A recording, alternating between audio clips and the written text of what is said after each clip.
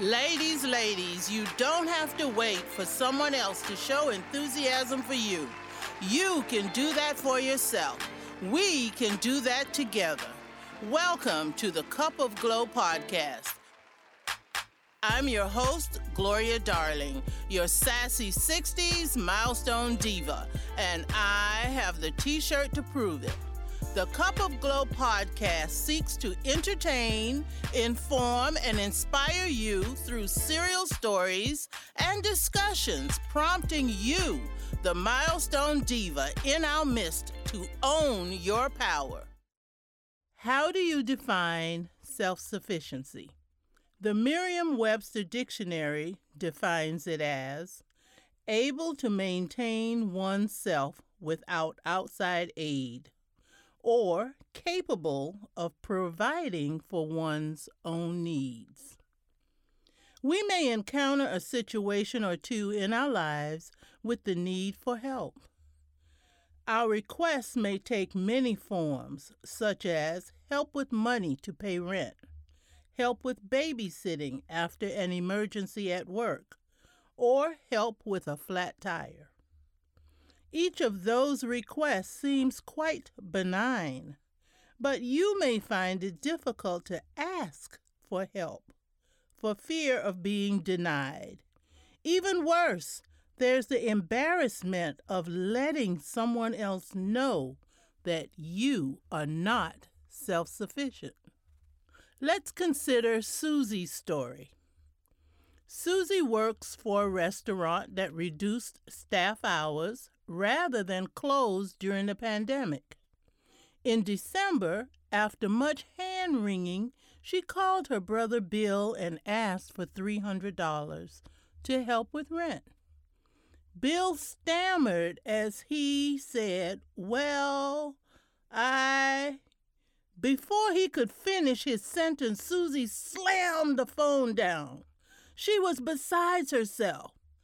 "Bill doesn't love me," became her complaint to anyone who would listen.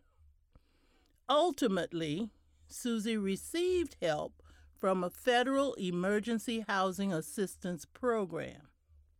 Susie was so busy spreading ill will about Bill that she didn't notice she paid rent without help each month since January. She only needed a one-time grant of assistance to return to her state of self-sufficiency. However, Susie's need to be self-sufficient went beyond money. She was so hurt by what she thought was Bill's denial that she stopped speaking to him. Who needs him anyway? Months later, a mutual friend advised Susie that Bill was in a homeless shelter. When Susie called and asked him for help, he was struggling with unemployment. Once she hung up on him, he was too proud to call her back or ask her for help. Susie and Bill damaged their relationship over fear and pride. Unlike Susie, Linda has no problem being a damsel in distress. A few years ago, Linda's car broke down as she was traveling home from work. Linda had 3 minor children and no roadside service at the time. She panicked. Instead of trying to develop a resolution on her own, she called her go-to rescuer, her ex-husband. The first statement out of his mouth was, "Women can't manage money worth a damn." However, he did arrange for a tow truck, paid to have the car repaired, and provided Linda with a rental car for a couple of days. While his assistance was appreciated, it came with a price. Linda sacrificed her pride and self-worth to his rants about money management and emergency funds. Sylvia, on the other hand, was not much of a taker. She was always a generous soul. If she knew that someone was hungry, she would offer that person food. If someone she knew was ill, she would make herself available to help with care. Sylvia was the cliche. She would give you the shirt off her back. When her niece Diane called, "Aunt Sylvia, Joan is pregnant. Her mother kicked her out. Can she stay with you for a while?" Without hesitation, Sylvia said, "Yes, we'll make room." Joan lived with Sylvia's family for 6 months. The weekend that Joan delivered her baby, her older sister Paula came to visit. Sylvia again extended hospitality.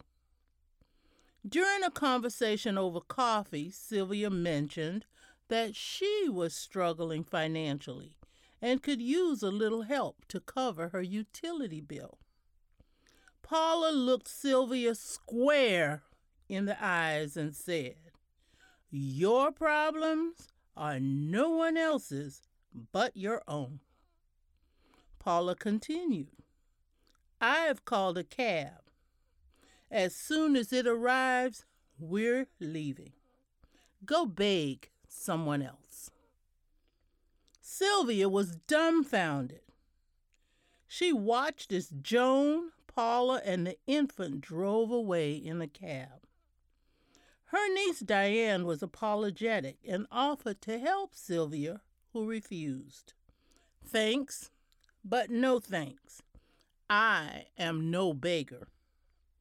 Sylvia and her niece maintained their good relationship, but the experience hardened Sylvia. Sylvia was no longer so giving. She stopped offering assistance, no matter the cause. Each story is an extreme example of negative results associated with asking or giving help in moments of need. Most of us would prefer to be self-sufficient in every way at all times.